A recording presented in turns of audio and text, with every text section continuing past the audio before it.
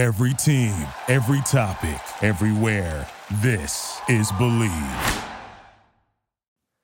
Today's episode is brought to you by Whoop, the personalised digital fitness and health coach. John and Nathan Florence have both been using Whoop for over 3 years now to balance their training both in and out of the water. Now, Whoop is introducing the all-new Whoop 4.0, the latest, most advanced fitness wearable on the market. Monitor your recovery, sleep, training and health with personalised recommendations and coaching feedback with Whoop.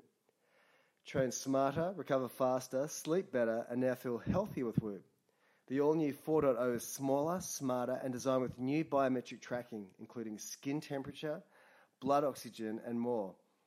The device also features an all-new smart alarm, designed to wake you up feeling refreshed and ready to take on the day. Plus, it was designed with anywhere technology, so you can wear it with their Whoop body sensor-enhanced technical garments. The all-new Health Monitor dashboard gives you a big-picture look at your overall health. Monitor key metrics like heart rate, resting heart rate variability, skin temperature, and blood oxygen levels. Plus, see improvements in irregularities and vital signs over time.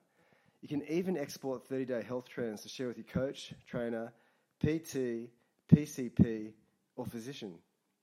The all-new waterproof device is free when you sign up for a Whoop 4.0 membership. For any members, if you have 6 months left of your membership on your account, you can upgrade now and get the 4.0 for free. And right now, Whoop is offering 15% off when you use the code BEACHGRIT at checkout. Go to Whoop, WHOOP.com, and enter BEACHGRIT at checkout to save 15%.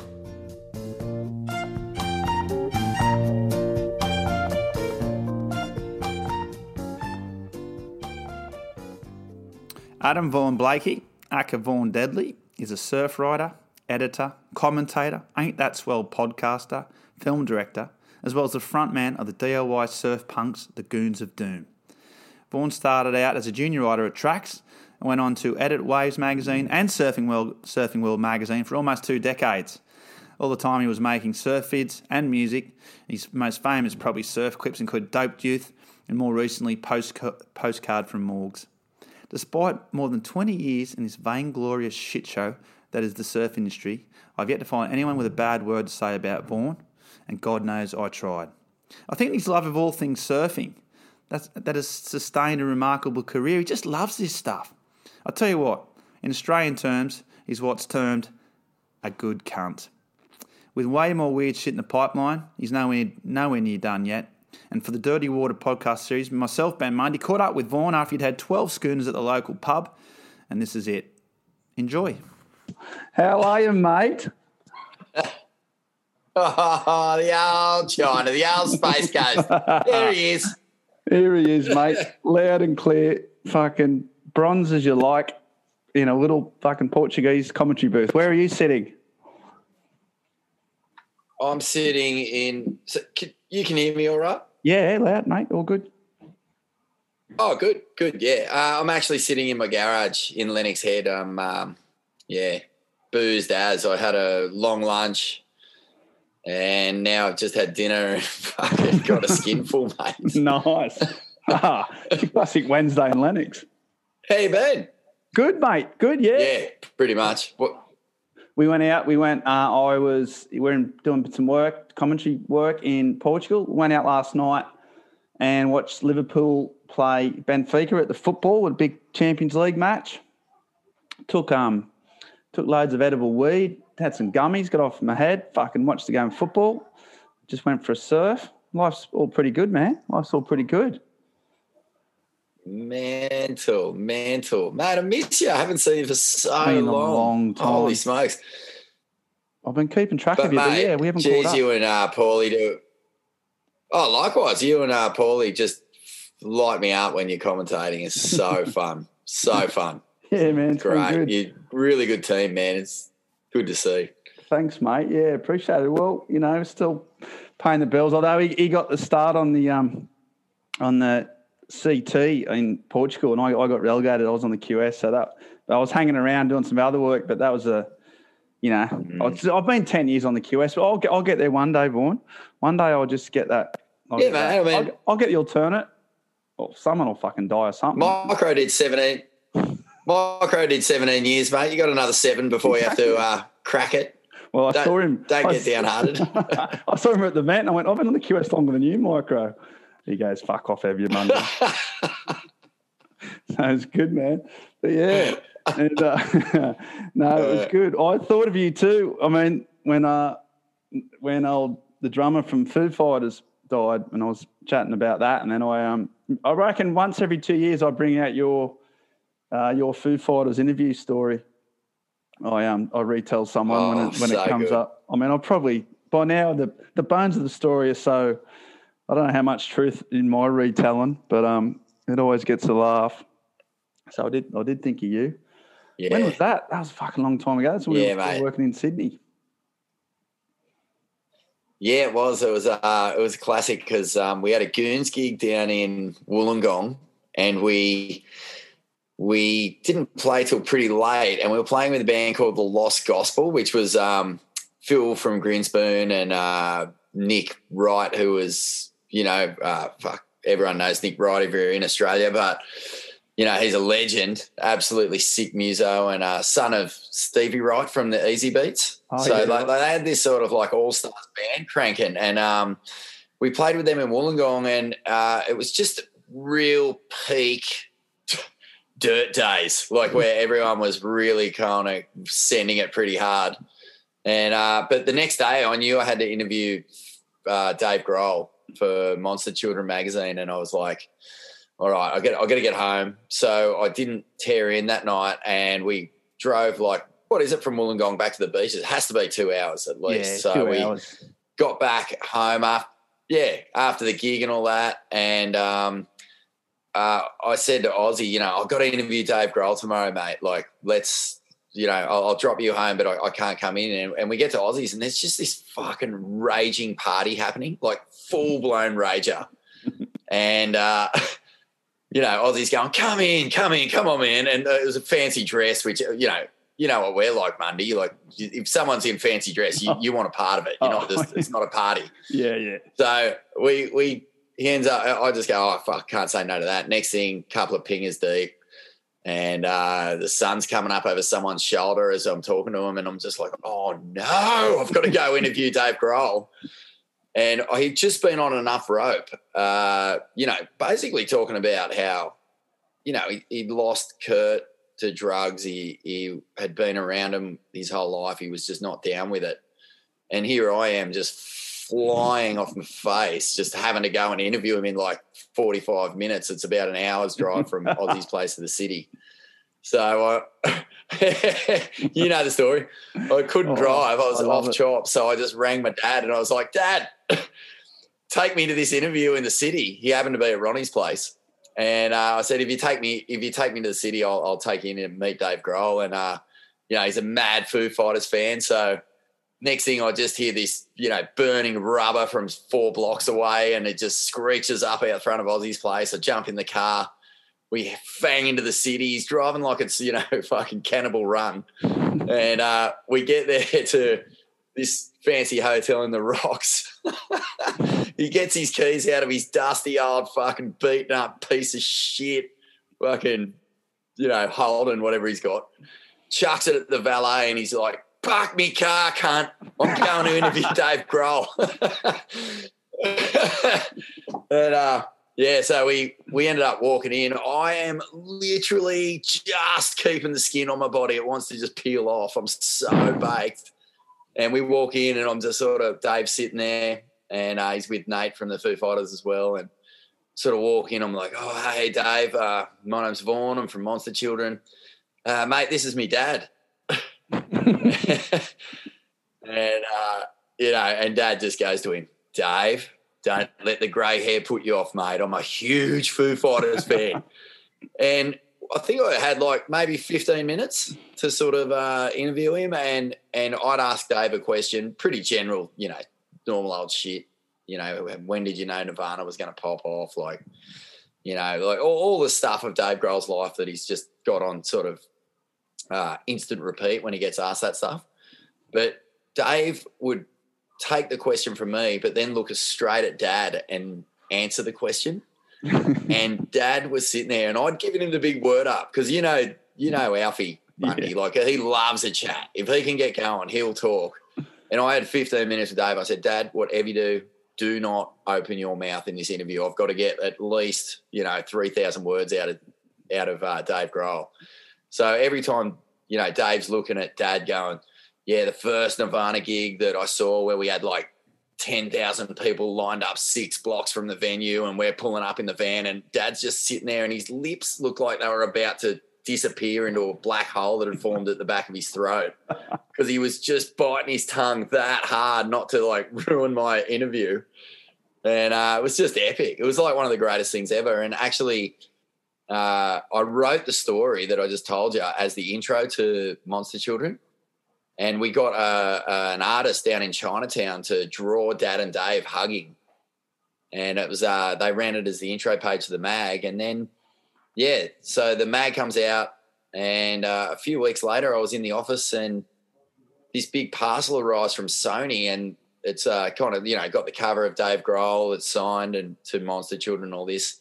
But then at the bottom of the box there's this thing sort of shaking around and they pull it out and it's the drawing of Dad and Dave. And it has the whole story about me being off my head and taking Dad into the interview and Dave Grohl had signed it to Vaughan and his rock and roll dad. You guys are fucking legends. And it was, pride of place in the pool room at Alfie's, big time. Classic Alfie. And I listened to your Ain't That Swell podcast and I've seen you wheeled Alfie out a few times. That those fucking ones have made me laugh a lot. And you give Alfie an audience.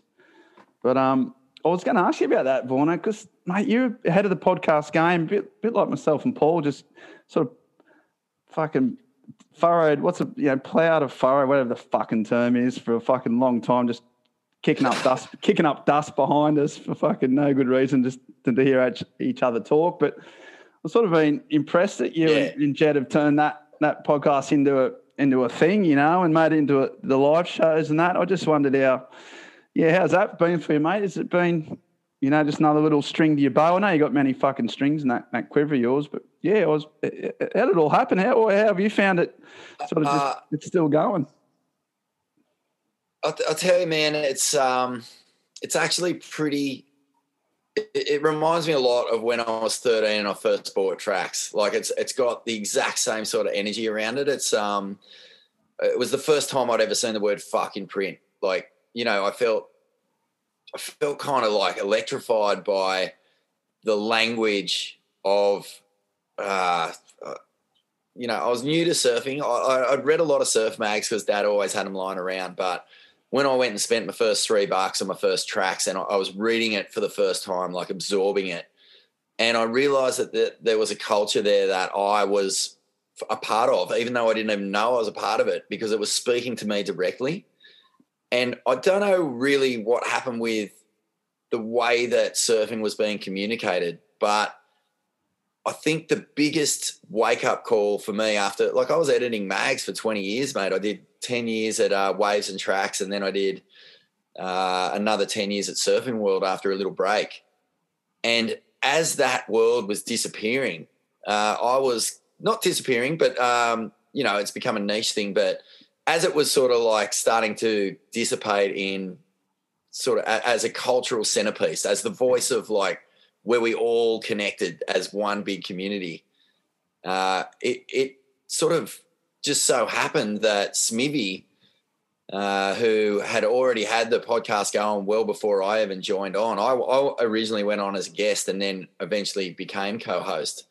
But we were just free to completely be and say whatever we wanted to be and whatever we wanted to say. And so what we were actually talking about, which you'd know from doing it with Paul, was that we just wanted to fucking tee off. We wanted to just have fun and we wanted to celebrate it, and we just didn't really give a shit who listened to it because there was no one listening to it in the early days.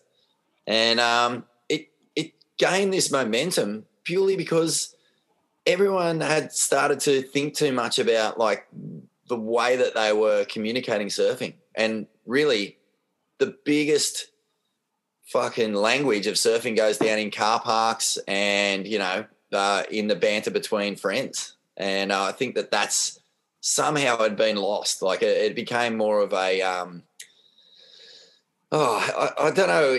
I don't really like saying this because I was part of it for so long, but it did become kind of like a language between the industry and the people rather than a language between the people themselves. So not to take anything away from the writers, because the writers, I guess I'm saying that, but it's different. Like, we were all part of it. We were all mates. We were still loving it just like we always loved it. But we didn't realise just how detached we'd been from the car park combo. And that combo is full of fucking gnarly, like, shenanigans and realness and coreness and whatever you want to say. It's just not a serious place, mate. It's not. But you can be serious in that world, but at the end it's always sort of punctuated with, ridiculousness. So I think that's what people started tuning into. And the big surprise for me, Monday, was that it really gained momentum quickly once podcasting became a bit of a thing. Like, we realised there was a community out there that was really feeling kind of detached from all the other surf media, and so they gripped onto this because we fucking love surfing. It was that simple. We just loved it, and there was no agenda. It was just like, mate, let's just talk about it and celebrate it and not be sour as well. Because the other thing to remember, mate, was that comment boards kind of like created the illusion that might happen, that was going to be that space, but they were so sour. They weren't really celebratory places. They were more often than not tear down places, which I was never against, because there's so much fucking entertainment in that world, and there's so much fantastic insight, incredibly like fresh voices all chipping in, and a lot of intelligence, way more than I sort of like feel comfortable engaging with a lot of the time. But I knew that my world is to celebrate surfing, like in all its forms, from the WSL to free surfing to fucking logging to freaking kite surfing, man. Like, it's all there in its own little niche, its own little world, and it's all fucking sick. Like, I'm a frother. So that's kind of the other thing. It was pure positivity for some stupid reason. Not wall of positive noise stuff, but just frothing to be stoked on surfing again. Yeah, and that's, part of your appeal, Vaughan, I think, and your charm is that you've always had that inclusive, you never, in my experience, alienated people who were too cool for school, despite, if on your business card you read Goon to Doom frontman and surf editor and director and all that. That space that you created was, you're right. It let people in, but the people that wanted to be in and the people that love surfing. So, I was fucking pretty jealous, to be honest. If I'm going to be fucking absolutely honest, you created a really good fucking space. Well done. And, man, the cool thing was Smithy like nailed it with the name. Like, I feel like he was right on that cutting edge of media going from print to digital, So he experienced all that negativity that came with the comment boards, because I think it caught us all by surprise just how fucking gnarly people would go on there. They would rip in harder than anything. Like, I used to read the letters in tracks way back in the day, and there would be that kind of intelligence and that kind of thing, but never on the level of like pure tearing surfing to pieces. Like, that caught me by surprise, and that's probably why I didn't engage on comment boards as much, because I don't feel good when I tear shit up. Yeah. I just don't feel good.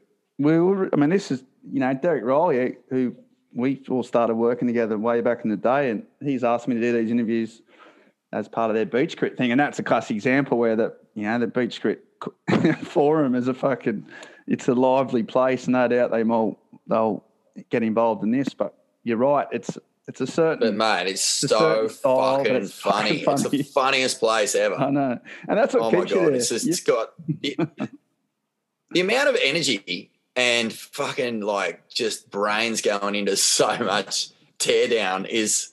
I reckon it might be the number one place in the world for like pure comedy in that style of comedy. Like, it's actually incredible. But yeah, I can't get in there because I don't feel smart enough to like properly articulate myself in that way where I can I guess in a way it's almost like I'd be terrified to try and defend myself sometimes because like fuck man, they're good. When you love everything, you just you open yourself up to be torn down on 60 different levels at once by some really smart people. I know the fuckers. And what about the other thing? I'm not. There's a place for it, man. There's definitely a place for it, and I love it. I actually fucking love it. Yeah. Yeah, no, there is. You know, and it's the surfers having a crack in it. I mean, you know, the surfers. That's what we do, isn't it? You're always taking the piss, and they've just elevated the art form somewhat. But you know, I wrote a recent thing in Tracks is about surfing. It sort of comes back to that surfing and humour and how I think sometimes like surfing can fucking be such a humorless place, or not the surfing itself, but the media or the way it is. And I did a bit of a backtrack all the way back to like rang up, you know, all the way back to like Terry Tubesteak back in the 60s, sort of to now to some of the, you know, just the funny fuckers out there. And I just always, when there is that real humour, it really sticks, you know, and that's why, which is a long way of saying I'm getting around to the point that I enjoyed your postcard from Morgs movie that you're involved in. What was it? What was your title on that, Vaughan? So basically, Rip Curl wanted to do a search, but because of COVID, they couldn't do it. They couldn't, you know, it's just, fuck, it was a nightmare. So Ridgeway rang me and he's like, can we do one? Let's just bring the search home. Let's just do it, you know, like where all these fucking pumping waves are. And as you know, fuck, the surf was cooking during COVID, like almost for 2 years, I think. It was just absolutely pumped, especially on the east coast of Australia. And so, you know, Morgs had qualified and I had met him and I had never heard of him, never even heard of him on a QE fucking spreadsheet or anything. I was just like, who is this kid? And he'd qualified. I was like, this is amazing. And then I met him and I was like, oh my God, these guys are sitting on an absolute gold nugget. This guy is raw. He'd never been through any systems. He was a late bloomer. You know, he was a glassy at a pub in Newcastle. He had nothing going on really other than this fucking insane fearlessness in his approach to surfing. He was just a full go at it kind of person. He surfed with so much fucking mongrel and he was just it's just a little rough diamond. So I was like, man, we got to get this kid like out there a bit, because I was just going, this is just exactly what the surfing world needs. And so when they did the search, I was like, well, let's get Morgs involved. And my plan was basically to do a kind of like a outer inner space where we had Mick and Mason mic'd up the entire time, just sort of like recording silly combos, because that was interesting to me more than any sort of chat about anything else that was going on. And, it just didn't work at all because Morgs was so in awe of Mick. You know, he was just a grom. He was like, fuck, can't believe I'm hanging out with Mick, eh? And so we did a full day of shooting that and I was like, oh, no, this is not working. And myself and Nick Pollett, who I sort of team up with and work with on heaps of projects now, he's an absolute legend, best sense of humour. And I just said, man, I think we should script this. I think we should like make a mad wax here. Like we've got the boys for a few days. They can't go anywhere. The surf's kind of cooking. So we were just writing every scene between surfs and just hoping that it would fit together at the end. And, it just happened to be. Yeah, it was actually wild, mate. Like I was like tripping that it actually even fit together when we were editing it. I was going, there's so many scenes that need to be perfect for this to like have a really like nice linear sort of storyline. And even though it's a piece of fucking mad wax garbage at the end of the day, you know, there's no artistic sort of anything going on, but just to have the dialogue sort of like run together, you know, all that sort of back end bullshit. Yeah. But that's all pulled off because Morgs was just open to everything and he was just so up for it. And in the end, you know, like, I think he showcased something that we were all craving, and that's why the world fell in love with him. And then he fucking took that to the next level with his performances the following year on the tour. Yeah, it was. Yeah, no, you're right about goal. Go. I was just going to say, my goal with anything I make, mate, is to make people laugh. Like, if you're not laughing, I've had a shocker, because I'm not really here to tell these important stories. I'm not really here to do that. I don't think I've ever really been here to do that, but I can be a conduit for that stuff. Certainly when I was an editor, like, I understood it, I respected it. But when it comes to things that I make myself, that I'm going to put my name on, I just want you to fucking laugh, man. That's all I want. I'll feel something at least. If you're not laughing, feel something. And I think at the end of that film, the thing that surprised me, that I kind of nailed, that I was hoping I nailed, was that people would love Morgan, because it's like, yeah, you can try to craft someone into like what you think they are, but all I wanted to do was showcase who he is, so that people could enjoy the fact that we had this fucking amazing new character around. And I kind of feel like we nailed it. And he did not disappoint when he hit the tour. Yeah, no, you're right. Yeah, I think you nailed it. I really enjoyed it. It was just a bit of blast of fresh air. And yeah, now that hearing you that you were writing it as you were shooting it, which is classic Vaughan fucking style, to be honest. How a man of your fucking spent 20 years working with deadlines, who might be one of the least equipped person to deal with deadlines, but you've been doing it for so long to do it fucking oath, mate.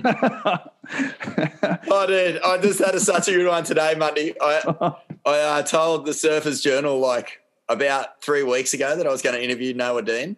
Yeah. For the latest issue. I actually, like, they said, like, oh, could you interview Noah Dean? And I was like, yeah, sure. And I just fucking spaced it, mate. I had no memory of it. And then this morning I woke up and they're like, oh, could you give us a little heads up on when that interview's coming in? I was like, fuck, what am I going to do? And luckily Noah just happened to text out of the blue. So I was like, yes. And yeah. It's sitting with Rev right now, mate, the transcribers. Nice, mate, nice. A guy, Yeah. a glimpse behind the Wizards, the Wizards window there, mate. It's all smokes and mirrors, isn't it? It's all this business we're in, smokes and mirrors. I can't believe I did 20 years deadlines. I just cannot believe it. I am literally the worst human alive when it comes to any organisation. Gnarly. And what are you doing now, mate? What's your sort of setup? Like, you up on the Lennox, and how do you sort of make your coin, or what's on your business card these days? I know you're always the goons. Your music still playing, or what? How do you separate your time? Basically, that's my question. Quite a boring one, but fuck just. I thought you were a journo, mate. Come on, bro. Run us through your day, Vaughan. No, yeah, no. What's nah. Look, man, I keep myself busy with lots of. It's so weird, man. Like, I've just been doing so many different odd jobs. Like, yeah, I just did that interview for the Surfers Journal. I've just finished a feature film with Nick Pollett, which is I'll give you a heads up right now. It might be the most fucked up thing ever seen in surfing. Like, I don't think mainstream surfing has ever seen anything like what we've just finished. It's I don't want to give too much away, but it's like Team America. We've made a stop motion animation with a bunch of big surf stars in it. They all voice their own characters. Wow. And it's completely and utterly R-rated. Like, there is it is a full proper surfing Team America, and I actually man, I'm shitting myself. Like, kind of have pushed the envelope with things here and there, but never on this scale. This is a right out there. So yeah, I'm definitely sitting on a bit of a fucking powder keg of terror in terms of how the surf world is going to receive this thing. And what are you worried about, like, in terms of the surfers themselves, or just being like, yeah, well, I mean, that definitely comes into it. That there was no script sent out. We just sent the surfers their lines, so they don't really know the context of anything that they've said and how it fits into the film. So that's a bit scary, but I know that they trust me, so that's fine. Like, I would never stitch anything up, and I've never, ever done anything mean, I don't think, in my life. I've never, ever, ever done anything mean. So like nothing's mean-spirited. Nothing is, horrible or whatever. But it's definitely a big, I think it's the furthest out there I've pushed the limits in terms of like what I think is funny. And then I think a lot of people will hate it. So I'm hoping that the beach grit community really love it. But man, that's been a big job. And then just it is literally all sorts. We've got like an Ain't That Swell tour going on at the moment. We're starting the Swellian Army down at Bells in a week or two. So we're going to be, instead of just going down the beach and watching a surf comp, we're going to rope off a section. We're going to bring in a bunch of songs. We're turning it into an actual spectator sport. A bit like a fan zone in the footy. Yeah, man, exactly. It's like Batchy's Blues, Barmy Army. Like we want to like turn up the experience of watching surfing. So that's one thing. And then we got, the Children of the Corn tour in full swing, and then a bunch of other shit. But yeah, I don't know, man. Good work, man. I feel like there's not enough hours in the day. It's definitely busy. That's good. Well, there's enough fucking hours that I get on the piss all fucking day on a Wednesday. Yeah, there's enough hours to get boozed at lunchtime for sure. Yeah, those hours go quick when that happens, don't they? They run away real fast. Oh, brother. Well, it's huge. It's nice, though. No, it's going good, Bundy. Good, man. Good to hear. Well, that's a wrap. It's nice to end on a nice note. I like the fact that you've never been mean to anybody. I wish I could. I've definitely been mean. I try not to be, that's all. Yeah. I think the last time I was mean to someone was when I pulled down Guy Sebastian's pants at a party. But, I'm not proud of that. That was a mean thing to do. But that was a long time ago. And I sort of got over it. How is this that you like this? Because I was in the Canaries, and we met these group of about 20 chicks. They were from like Iceland and Greenland, weirdly. Mm. And we said, oh, yeah. And then we just started talking. They said, oh, what goes in Iceland? And they said, we love the Eurovision Song Contest. They go on cruises.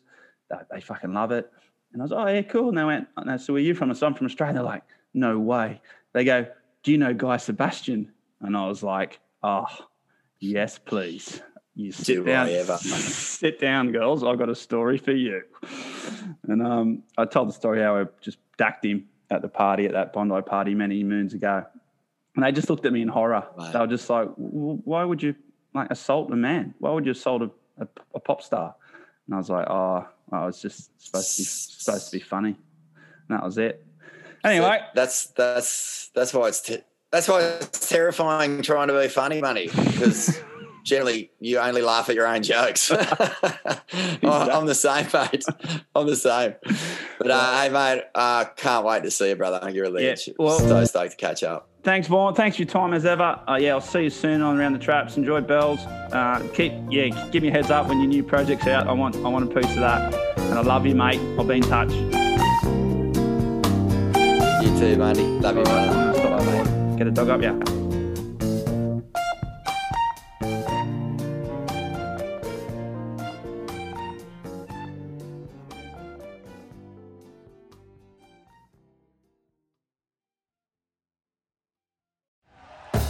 Thank you for listening to Believe. You can show support to your host by subscribing to the show and giving us a 5-star rating on your preferred platform. Check us out at Believe.com and search for BLEAV on YouTube.